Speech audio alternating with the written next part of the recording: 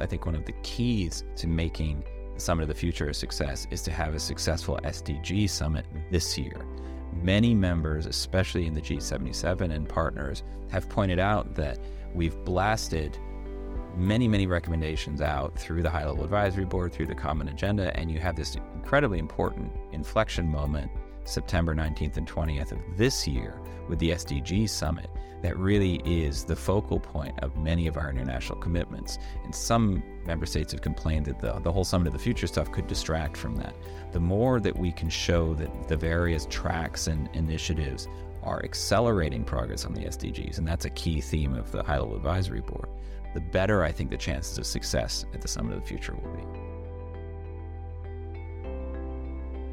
Welcome everyone to this new episode of The Next Page, our podcast here at Library Archives, United Nations Geneva. Today we have in the studio Dr. Adam Day, and he's the head of the Geneva office of the United Nations University and its Center for Policy Research here in Geneva. He will tell us more about what the office does and where it's located. And together with Adam, we're going to explore quite powerful report put out by the High-Level Advisory Board on Effective Multilateralism. And the report title goes pretty long, but it goes, A Breakthrough for People and Planet, Effective and Inclusive Global Governance for Today and the Future. This is a publication by the UNU, United Nations University, just came out, 2023, and it sort of shows a pathway to revitalize the multilateral system. And we know from many conversations on this podcast that this is very much needed now, that we are in a transition time, and we are going towards the summit of the future in September 2024.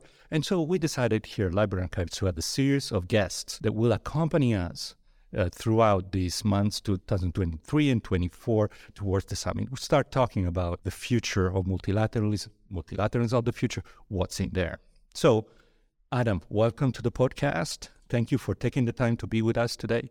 Why don't you please introduce yourself to our audience and tell us a little bit about yourself, your professional trajectory, and your, attachment to the ideas of multilateralism of the future. Thanks so much, Francesco. It's great to be here. My name's Adam. Dr. Day is my dad. And I've just started a new venture with the Center for Policy Research in UN University. We've just moved to Geneva last June. We are a think tank for the UN system. We have a pretty good size office in New York, 25 people or so. And I think the best way to think about our work is we try to underpin multilateral policy with better evidence and advice. And we try to connect scholarship and science with policy making by member states, by UN agencies, by the Secretary General. And so we've developed that work into a variety of areas, including things like peace building, conflict prevention, peacekeeping, climate security, human trafficking and slavery, migration, a whole range of areas that we've identified where the UN could use an extra few brains. And some of our work is empirical. We have field research. Some of our work is advisory to member states and others. But in general, that's what we're trying to do, is support the multilateral system. And the idea of having an office in Geneva was an exciting one because we realized that so much of our work relied on bridging the policy ecosystems in New York and Geneva. And so the Swiss have kindly agreed to have a kind of startup here, or a satellite office of the Center for Policy Research that's helping to connect the work in Geneva and New York, and also with the field and with the Global South. So that's the very quick history of the Center for Policy Research here in Geneva, and very happy to talk about this work of the High-Level Advisory Board, where both the New York and the Geneva offices were supporting this board as a secretariat. So doing the kind of the research,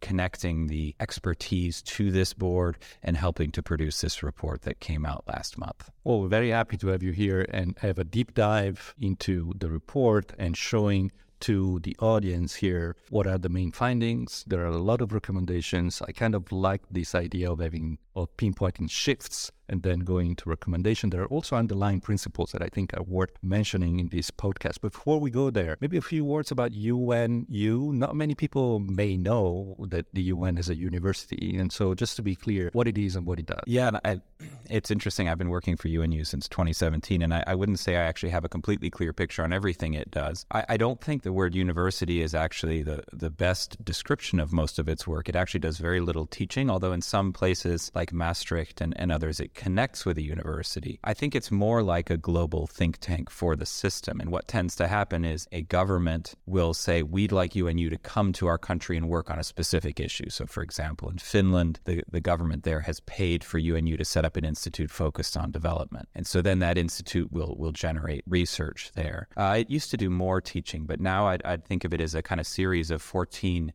institutes that do a specific set of research for governments. We in the Center for Policy Research are even less dependent. We are actually an independent think tank within the UNU system, and so we aren't beholden to a single government or a single mandate. We kind of follow where the system might need that set of policy research. So we're a bit more flexible, a bit more independent, and that's one of the reasons we were able to start in Tokyo, move to New York, open a new office in Geneva. We're really seen as we see ourselves to a certain extent as supporting the multilateral system wherever it needs our work. Well, excellent. So let's dive in then.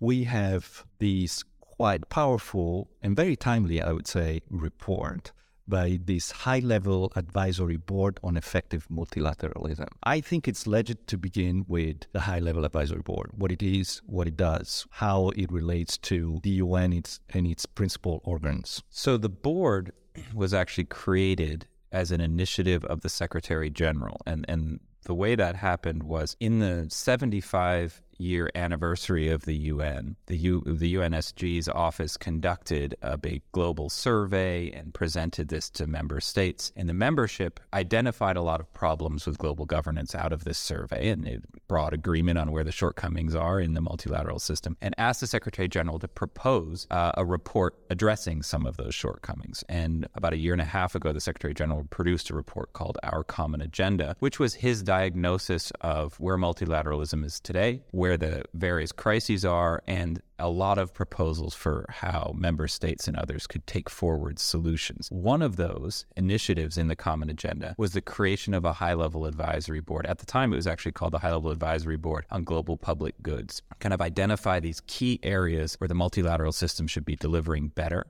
The board was renamed Effective Multilateralism to kind of more accurately reflect its work in terms of global governance. And so it's an independent board of 12 experts co-led by two former heads of state and government, Stefan Löfven, former Prime Minister of Sweden, Ellen Johnson-Sirleaf, the former President of Liberia, and a group of experts in different fields that was tasked to produce an independent set of proposals to address the problems in our common agenda for the SG. So they've already produced that report, which is what we'll be talking about today. They presented it to the Secretary General on the 18th of April, and it has then been transmitted to the member states, to the President of the General Assembly for their consideration. They've had discussions about it now, and the idea is it's one of the many tracks from our common agenda that will lead to the Summit of the Future that you mentioned at the beginning of this podcast. Okay, that's very clear, and thank you for being clear and concise, because sometimes the UN processes and their board are harder to explain, but that comes through very, very neatly. And so let's dive into the report. That may be harder a mission for us on this podcast because it's quite hefty, but it's very interesting. So go ahead and, help us learn from the report and make sense of it. Sure. I mean, there are a lot of different ways of describing this report. I think the easiest way, and there's a nice diagram actually on page 50 of our common agenda that's got a circle on it that says, here are the areas of global governance where the system should be delivering better. And it lists those areas. It says the global financial system, a healthy planet, digital space, peace and security, science, knowledge, and more. And the idea of the report is that the experts look at how the system is addressing these risks and opportunities, how it's delivering for people, identifies problems, and then makes very clear recommendations for how to improve global governance in those areas. And so the report is actually designed around 6 specific areas where the board said we have a kind of cluster of proposals to improve things. The first shift is very much on how multilateralism is done and how it could be more inclusive and more effective. We can go into the details on that, but this is more of an overview. The second shift is a cluster of recommendations on improving environmental governance, and that the framing for that is really the triple planetary crisis of climate change, pollution, and biodiversity loss, but it's the whole gamut of how to address the environmental risks. The third is the global financial architecture and how to adjust the global financial architecture to better address the crises of today. The fourth, digital space, and how the multilateral system can better create an inclusive and effective approach to digital space, making sure that no one is left behind. There's a very clear link between all of these shifts in the SDGs. The fifth shift is peace and security, and many of those issues will be more familiar to this audience, I think, things like Security Council reform and nuclear disarmament. And then there's an interesting sixth and final shift, which is about how the system can stop lagging behind emerging risks. So you imagine those of you who have seen ChatGPT appear and other fast-moving changes, biological risks, the pandemic, climate change. The system tends to lag behind those changes. And the idea of the sixth shift is how can you create institutions and networked processes that will be more nimble and effective and be ready for the next crisis rather than wait for it to happen and then take action. So that's the kind of overview of the report. And then the idea is within each of those shifts, there's a cluster of recommendations that member states and their partners in the private sector and civil society can discuss, unpack, and decide whether to essentially adopt them in the lead up to the Summit of the Future. Not all the paths will lead to the Summit of the Future, but that's the kind of organizing moment for this report. Now, when I read the report, I found it very complete. I think the 6 shifts summarize many of the threads that are kind of loose that make a lot of people say multilateralism is not working. Well, actually, multilateralism is working. It could do so much better. And the report is able to pinpoint some of those, improvements, especially through the recommendations. So if you agree, we would like to single out 2 aspects of this. The first is how the report suggests that the Security Council may be reformed. And so if you could give us a little bit more detail on what the high-level board recommends in that area. And the second, maybe we can spend even a little bit more time discussing on shift 1, multilateralism, and what it means more effective and inclusive multilateralism, because this is what our audience will be primarily interested in. So tell us more about how the members of the panel envision the possibility of a reform of the UN Security Council. Yeah, and you've picked one of the trickiest issues actually to look at in this report. So just to be clear, the phrase Security Council reform could mean a lot of different things in different contexts. But the main understanding is that the Security Council is not a reflection of geopolitics today.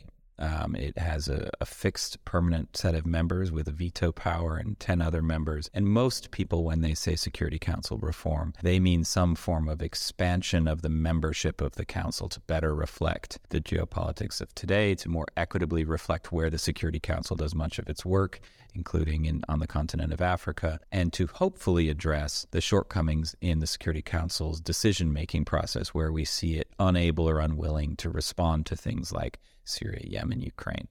And so there are other areas that could be considered Security Council reform, but that core idea of how could it be expanded is the one that was really at the front of this conversation. One of the interesting things that came out of this, and one of the interesting things to note actually, is that the security recommendations fall quite late in the report. That doesn't mean that they're less important, but it does mean that I'd say some of the more ambitious and likely to land recommendations may actually fall outside of the security area and feed into the security area. So on the reform process, one of the interesting things that happened during the board's deliberations, or right after the board was announced, is that President Biden announced in his speech to the General Assembly that the United States was open to a reform process and an expansion of, and in his words, the permanent and non-permanent members of the Council. Now, this is an important statement because for the last 20 years or so, there have been fairly fixed positions on Security Council reform. We don't need to go into detail, but there's the push to have an expansion of 4 members called the G4 position, which is Germany, India, Brazil, and Japan, which is a long-standing push by some members. There's another cluster that would see an expansion of non-permanent members, the Uniting for Change group, and there are a whole range of other positions that don't really seem to have changed much over the last 20 years. And so while there was a push by the Americans via the Biden statement to reopen that discussion, there wasn't necessarily a lot of other moving pieces. Now, the the war of aggression in Ukraine certainly created a sense of crisis that the council was unable to act and a sense that something needed to be done. But I think the challenge for the board from the outset was, what can you say new about Security Council reform, given that really the players that are going to be involved are the P5? And the important thing to realize is that any change in the constellation or the membership, or especially the expansion of permanent members, would need to be ratified by the P5. And not only ratified by the P5, but their governments. So you could imagine that you could have an agreement by President Biden, for example, for an expansion. That would need to go to Congress. Same for France, same for Russia. And so it's a very difficult question to say we have a clear recommendation that we know can land given those geopolitics. So what the board decided to do was to offer, first of all, to say that the Security Council is not doing its job. And I think the statement's quite clear in the report. The Security Council is unable to perform its core duties. And then to offer some principles to guide what a reform process would look like. And so there is a proposal for a charter review conference, which would be the kind of process that would allow for a change in the constellation and membership of the council. And then these three principles to guide that discussion. One of the most important ones there, and I think that's a theme throughout the report, is equity, and that the membership of the council should more equitably reflect the global dynamics and where the council does most of its work. And legitimacy is another key principle that would need to be involved. And effectiveness is another one. And it sounds a little glib, but many experts who we spoke to pointed out correctly that adding a bunch of veto-wielding members to the council wouldn't necessarily improve its effectiveness per se. Having more people saying no doesn't increase the likelihood of the council being able to do action. And so I think those principles are important as a starting point for that discussion. And then I think what's important also is they weren't prescriptive in the sense of saying we should have 2 more permanent members or 5 more permanent members or non-permanent members. In fact, they stayed agnostic. What they did do was suggest that whatever the reform of the council's membership is or is not, other actions need to complement that. And so the Security Council reform proposal is paired with a proposal for greater clarity on when the General Assembly can take action in absence of Security Council action. There's some really interesting initiatives there. The Liechtenstein initiative about having council members justify their veto in front of the GA is quite important, I think. And I think Liechtenstein has been one of the most important players in this for the last 20 years. And so there's a statement in the board report also about that. And I think it's also paired with a third proposal, which is that other bodies may need to take up a greater role in addressing non-military threats to security or human security, to use a term that's in the report as well. And there, one of the most important bodies is the Peacebuilding Commission. And the Peacebuilding Commission could be expanded to cover a broader range of issues, including climate-driven risks, including digital risks. It could be capacitated with more ability to do investigations like you see the Human Rights Council doing here. And so there's a kind of cluster of recommendations about how to build up and expand the work of the Peacebuilding Commission, which, to be perfectly frank, is a reflection also of how unlikely it is for council reform to address those core questions about needing to address peace and security risks. So I think it's a kind of cluster of recommendations, starting with that core one of needing to reform the council, but then also saying, other bodies may need to step in a bit more as well. And that's the kind of trajectory of that set of recommendations. And indeed, there is a lot of discussion, and especially in academic circles, about the centrality of that issue, the reform of, or the impossibility of the reform of the Security Council, because it links to several things. Well, first of all, on a face value dimension, it links to the credibility of the institution that we call United Nations organizations. And we see that every time the Security Council is kind of paralyzed by politicized dynamics, then the organization takes a beating in terms of perception and credibility. But it's also central to the way member states who are part of the multilateral setup that we have today envision the future and the possibility of various futures for multilateralism, therefore, with an organization as it is today. Difficult to imagine with an organization that could self-reform We don't have history of that, although the UN is the most reformed organization in the history of international organizations, but these reforms don't seem to get to the core. So it would be very interesting to see how perhaps on the path to the Summit of the Future, this idea of a charter review conference may gain traction or not. And so that centrality is still there. And when you look at many authors, academic studies, they use the trickiest question of all, the Security Council issue, is because it's an element that when you move the element, a lot of other moving parts set in motion. And that is something that you highlighted. So let's switch to or move on to shift one, multilateralism. How would you summarize the findings and the recommendation of the report on shift one? Yeah, and I actually think shift one may have some of the most transformative aspects in it, even though it's not subject matter specific. So the way the report is organized is there are a set of principles that start the report. And these are principles that should guide all of the shifts, and they have to do with making multilateralism less hierarchical, less top-down, more inclusive, more future-oriented. And I think that's an important theme also in the Common Agenda, is to kind of reflect the needs and rights of future generations. And so there are a set of principles that start this report, and they stand alone. And I think those could actually be useful in themselves.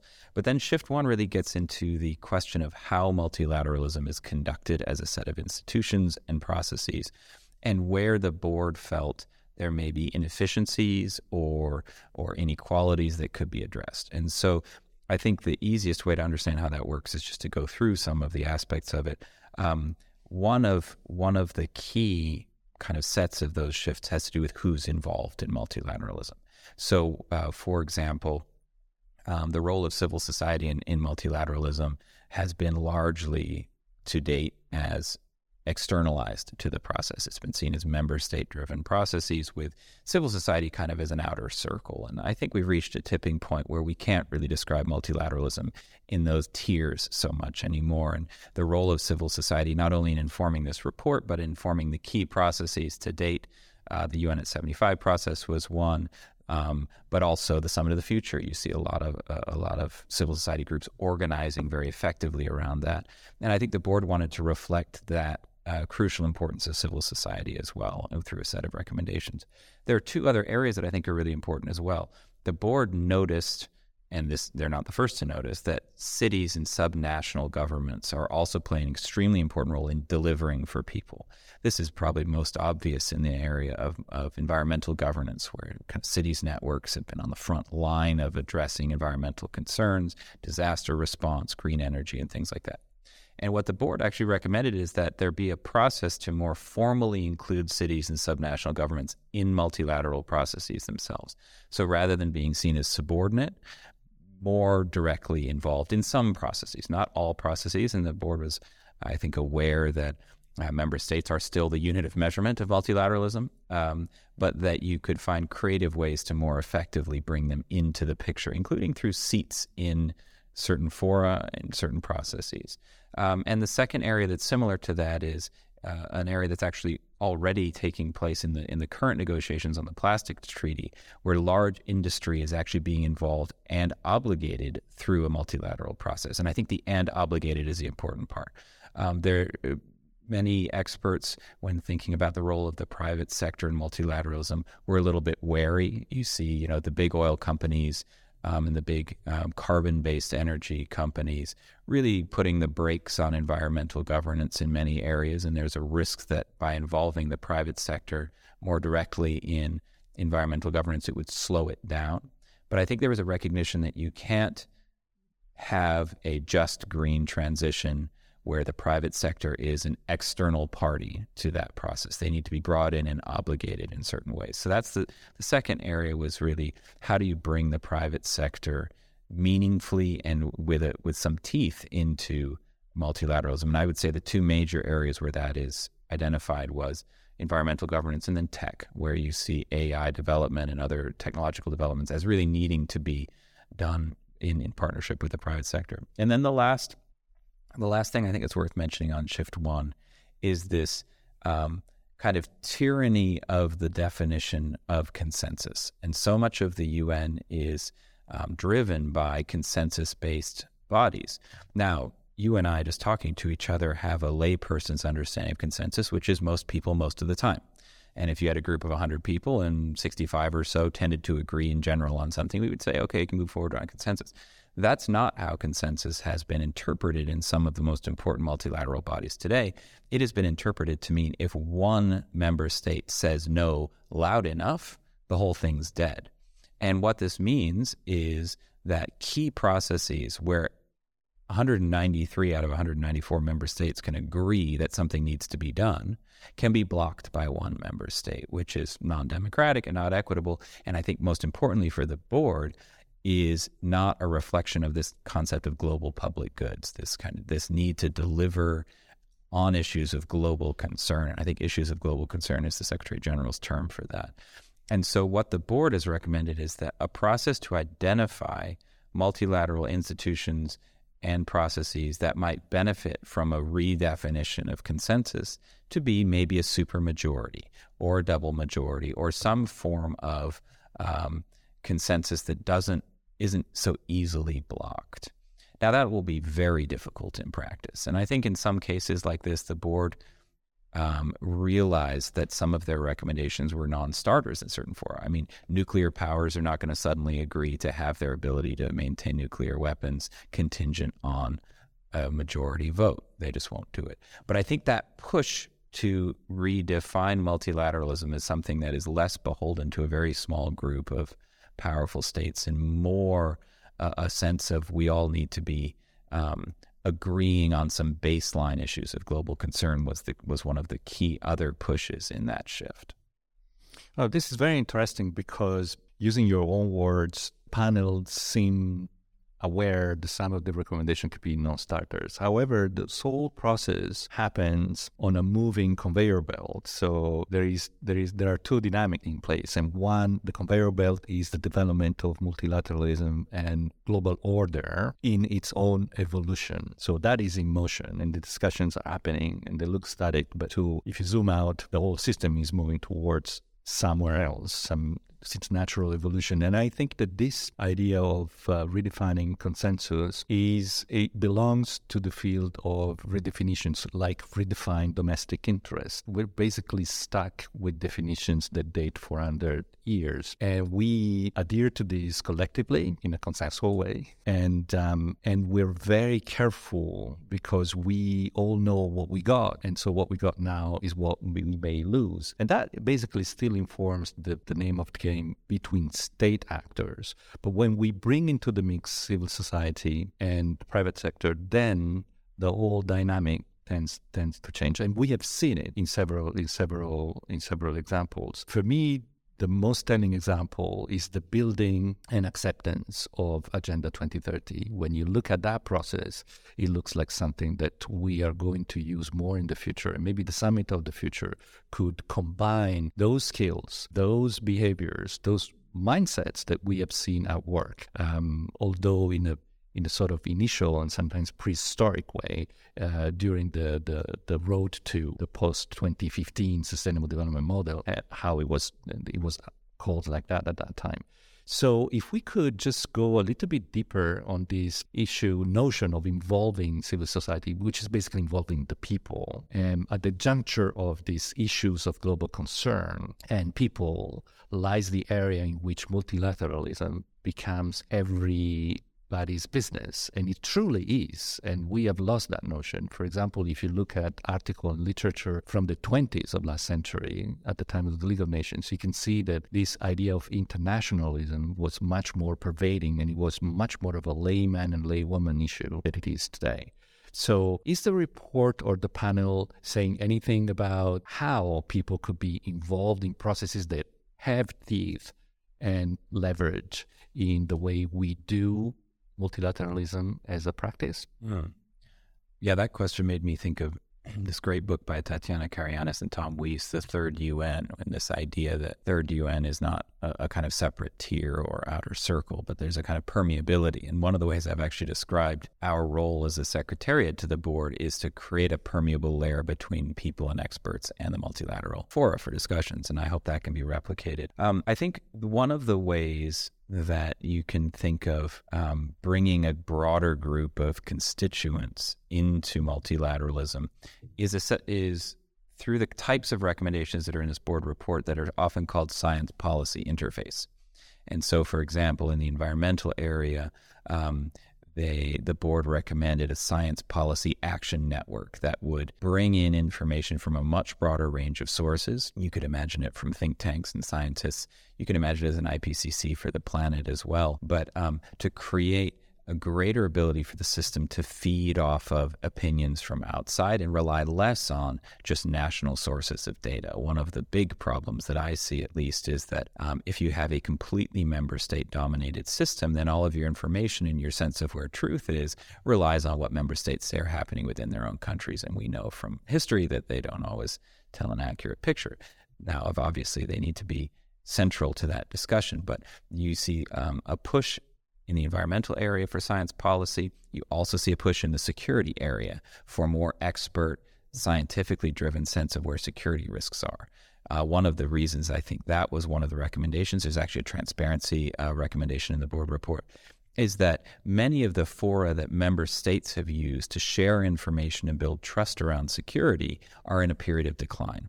I'm guessing none of the people listening to this podcast know what UNMILEX or UNROCA is, but these are registries of military weapons and usage that I would say are used less and relied upon less than in earlier years.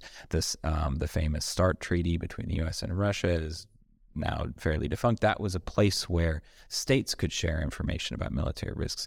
And I think the board understood that we need to build that up, more independent, scientifically rigorous sources of where security risks would be. So that's another kind of entry point for people. And I remember during the beginning of the Syria war, there were people even on Twitter who were verifying different types of weapons by just taking photos of them. You could imagine a proliferation of sources of data around things like carbon usage or digital space too. Another one of the board's recommendations is to have a commission on a just digital transition. And that commission would be another entry point for a broader range of actors to feed in. So I think almost across all of the shifts from health risks, AI, climate, and even in the financial area as well, digital, you see a push to create these kind of nodes in the system that can draw a greater range of perspectives in. There's the specific set of recommendations about civil society space in the multilateral system, but I actually think these science policy action recommendations may be the most likely to result in a broadening of sources of information and hopefully a creation of a more networked and trust-building kind of organization in the UN and less a kind of sense of closed spaces with mahogany tables in them. So a pervasive push throughout all the shifts to have channels or points of entry for civil society in the form of science, but other forms as well, to contribute. So basically channels to contribute to a process, but no such thing as a house of the people, for example, an organ that will act like a world parliament, for example, nothing like that. So what's interesting is there was an online consultation and where the board listened to hundreds of written proposals. We convened 21 expert roundtables. We took, I think we met with somewhere in the neighborhood of 400 experts. And so there were a lot of recommendations that were made to the board, and not all of them are included in the report. Many of them are actually on the board's website. There were recommendations in that space that you're referring to. So a UN Parliamentary Assembly was one of the recommendations. There's a coalition of civil society groups called the Coalition for the UN We Need that was pushing for that. And there were other recommendations that were similar. A civil society envoy, which has a lot of traction among civil society groups. Now, those recommendations are not in the board's report, but they were considered by the board, and I do hope that there are other opportunities to consider those more deeply. I think that in terms of the UN Parliamentary Assembly idea, which I think was the one you're referring to potentially, some of the opinions I heard from experts is that, first of all, it would be quite difficult to create that, especially in globally. You could imagine that I don't like global south, global north, but for the purposes of the next two sentences, I'll use it. The global north countries might have more of a capacity to put parliamentary representatives into that, and it might put more strain on global south. So there could actually be an equity issue with that recommendation. I heard from experts. I am not an expert on this particular proposal, but I think some of what the board had to grapple with was good ideas that could be implemented in the lead up to the Summit of the Future, good ideas that might have a different trajectory beyond that, and then ideas that might not fit cleanly within those shifts that they were considering. But I do think it is worth really emphasizing the breadth of civil society organizations that do support proposals like that, like an envoy and an assembly. Those were two of the most frequently made recommendations, and I do hope that there are opportunities for member states to consider how that might happen, but it's not in the board's report. There's also a dimension that we should mention here, is that when we see civil society pushing for these kind of recommendations and pushing forward their proposals, we see also a faith in the system. We see that they don't want to throw out everything with the bathwater, but they do believe that the system can be corrected, adjusted, and evolved to match what we need to do in the next 30 years or so, which appears to be radically different what we've been doing for the past 30 years. And so what I understand from your description of the work of the panel is the advisory board, is that they sort of operated a selection of recommendations. Not all the possible recommendations are in the report. So I wanted to ask you had an oversight on the whole process. You follow it, and you know the report very well, of course. So what is your personal informed opinion on the likelihood that some or many or all of these recommendations may give birth to something tangible that we could sort of, kind of touch and see manifest themselves as a enhancement that will make multilateralism more effective, as the subtitle of the report says? It's a great question. I wish I had the answer to that, but I will say that we're organizing a pretty good portion of our work over the next 17 months or so to trying to help member states understand and land those proposals. So it's exactly the question that we're confronting right now. Maybe just to take a step back, I think one of the ways of thinking about the Summit of the Future is, first of all, you have the Our Common Agenda report that's got 80 or so recommendations that are kind of clustered into these so-called tracks. So there's a track on the Global Digital Compact, there's a track on outer space, there's a track on future generations, and there's a track on the High-Level Advisory Board. Now, not all of those tracks are equally likely to land at the Summit of the Future. One of the things to notice is the Secretary General is writing policy briefs on some of these tracks, and some of them have already come out. For example, the emergency platform, there's already a policy brief out, and the idea is that will help shepherd that recommendation into some form of approval or implementation in the lead up to the Summit of the Future. Other tracks, I think, are less likely to develop strictly within a lead up to the Summit of the Future, but could be acknowledged or recognized or accelerated at the Summit of the Future. So, for example, many of the pushes to reform the international financial architecture, to make it more responsive to climate adaptation needs, were already taking place before the announcement of the Summit of the Future. So the Bridgetown Initiative, the COP meetings, and the spring meetings of the bank and things like that. But there's a way where the Summit of the Future is trying to crystallize and maybe accelerate some of the progress there. Other tracks, I think, like the High-Level Advisory Board report, are much more directly designed to try to land at the Summit of the Future, because it was something the SG really commissioned as an input to the Summit of the Future, and the co-facilitators of the Summit of the Future have asked specifically for discussions on the board report.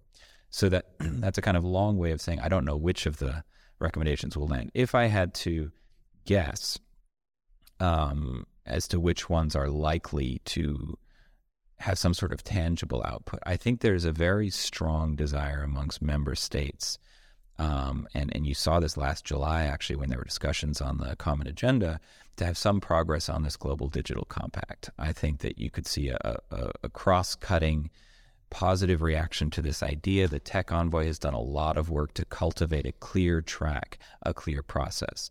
And so I think in the digital space, whether or not it's the full compact, whether or not it's exactly what's laid out in the policy brief that's coming out, but I do think there will be some sort of tangible output at the Summit of the Future on digital space. I think it would be very unlikely for there to be an announcement of a charter conference that would reform the Security Council at the Summit of the Future, but I could imagine that some of those other recommendations around a greater role for the Peace Building Commission, around maybe more initiatives on climate security, could land somewhere in the Summit of the Future. One of the biggest questions that I have is, what does the right to a clean, healthy, sustainable environment mean, which was, by the way, first acknowledged here in Geneva, cultivated in this space, and then recognized in New York? Can that moment be used to elevate the environment in the multilateral system between now and the Summit of the Future? And the board's report has some very specific recommendations on what it would mean to elevate the environment and make it less of a subordinate issue within the UN system, to capacitate the UN environmental program with a greater set of capacities like the Human Rights Council has, by the way, investigators, a much broader set of reporting capacities, maybe even links between the environmental part of the shop and international financial institutions. There's a whole range of very interesting proposals on the environment. Some of those, I think, probably could land at the Summit of the Future in one way or another. Others, decarbonization package, are very unlikely to be done in that particular process. But it could, what I think the board's idea was, you plant the seed and you hope that it happens elsewhere and then is kind of locked in at the Summit of the Future. And one of the ways I think about this overall process is the board did kind of tap into a zeitgeist moment. And what we hope is things like the Bridgetown Initiative are a tipping point in the global system where you can no longer talk about the IFIs, you can no longer talk about the environment without the word equity in it. You can no longer talk about how we're going to do climate adaptation without the breakthrough on loss and damage and things like that. And so part of, I think, what the board is doing is trying to lock in those tipping points so that you can't move back from them and that you can only accelerate forward from them. In some areas, I think it could be quite successful, and in others, I don't know. I think a lot of work will have to be done to build trust amongst member states. And just one final sentence, I think one of the keys to making the Summit of the Future a success is to have a successful SDG summit this year. Many members, especially in the G77 and partners, have pointed out that we've blasted many, many recommendations out through the high-level advisory board, through the common agenda, and you have this incredibly important inflection moment, September 19th and 20th of this year, with the SDG summit, that really is the focal point of many of our international commitments. And some member states have complained that the whole Summit of the Future stuff could distract from that. The more that we can show that the various tracks and initiatives are accelerating progress on the SDGs, and that's a key theme of the high-level advisory board, the better I think the chances of success at the Summit of the Future will be. Yeah, that's very helpful. Thank you for all these comments, because they also highlight how in some areas like digital compact, environmental protection, there are more planets that have completed their alignment moves. And that's something that always happens in big dynamics in international relations. You have this process of alignment.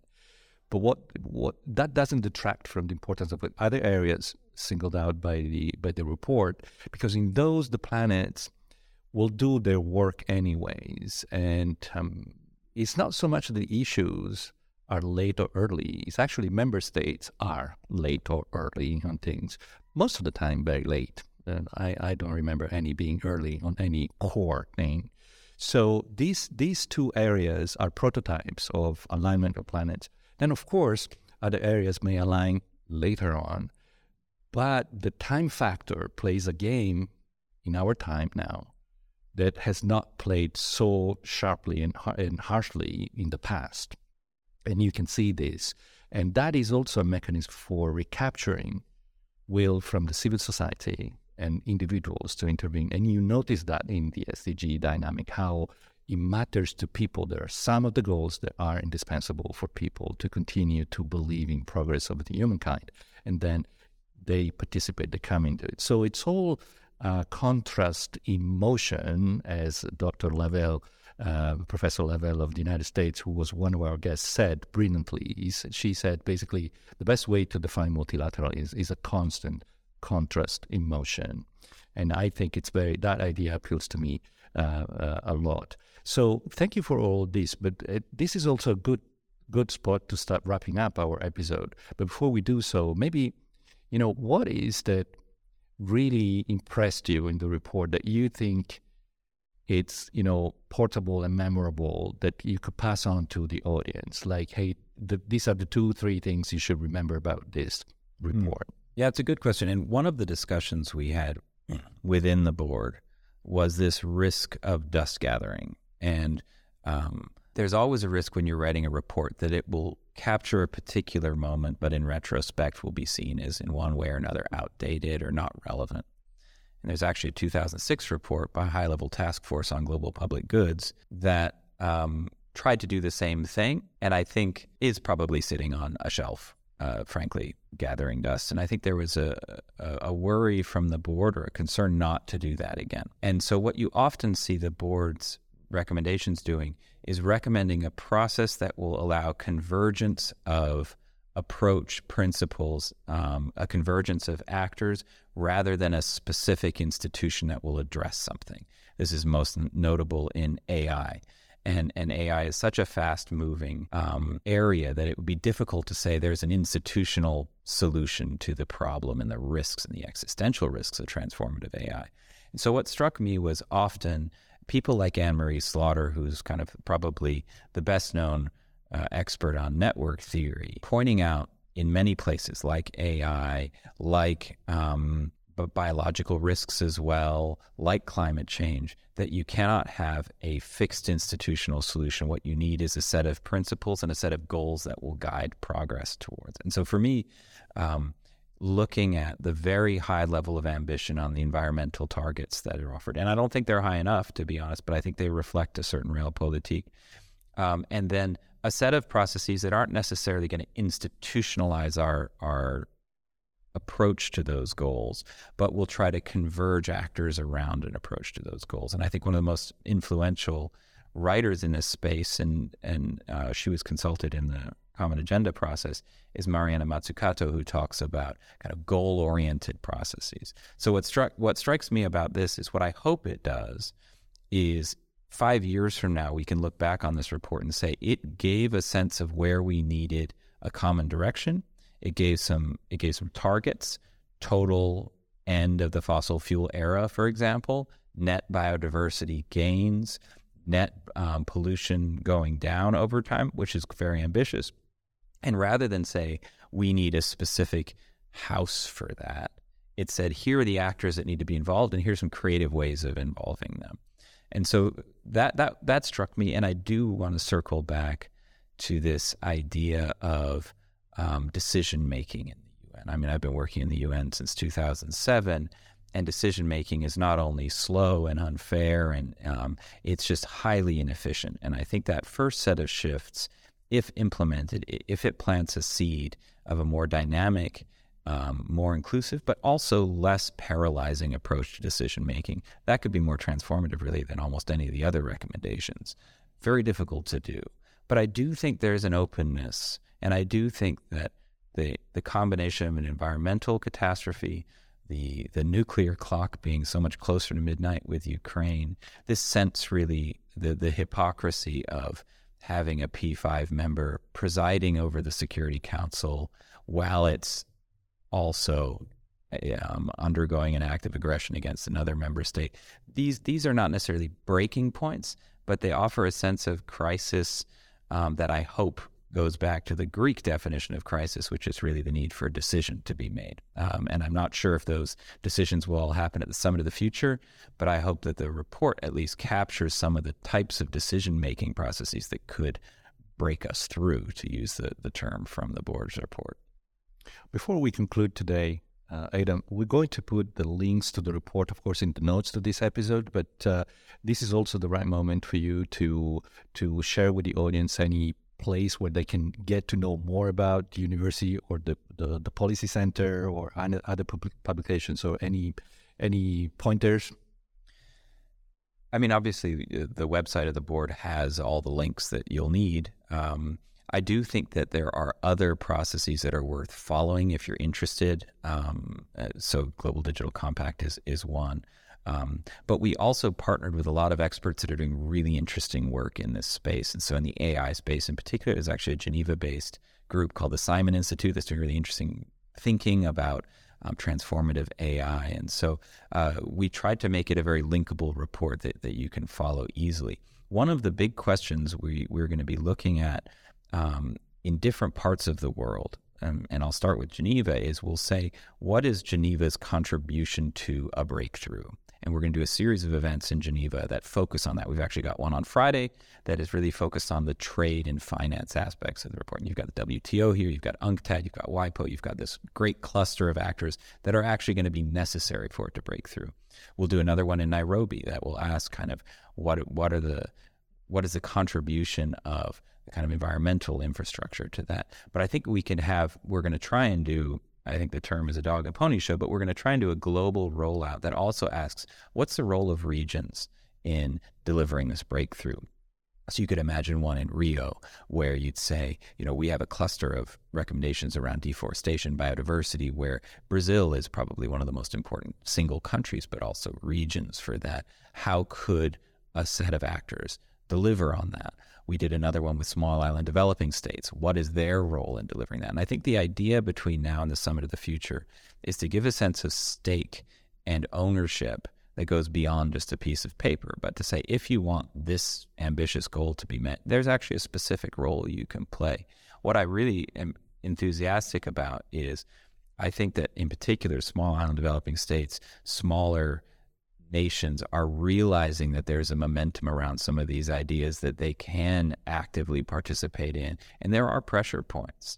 Mia Motley, her approach on the Bridgetown Initiative is something that I think could be transformative for the multilateral system, coming out of a country that very few would have anticipated could have had such an important impact. And I think that's the big upside of what I think of as a complex global ecosystem, is you don't always have top-down approaches that will work. Some of them will require, like green energy transition will require US, China, India to make certain decisions.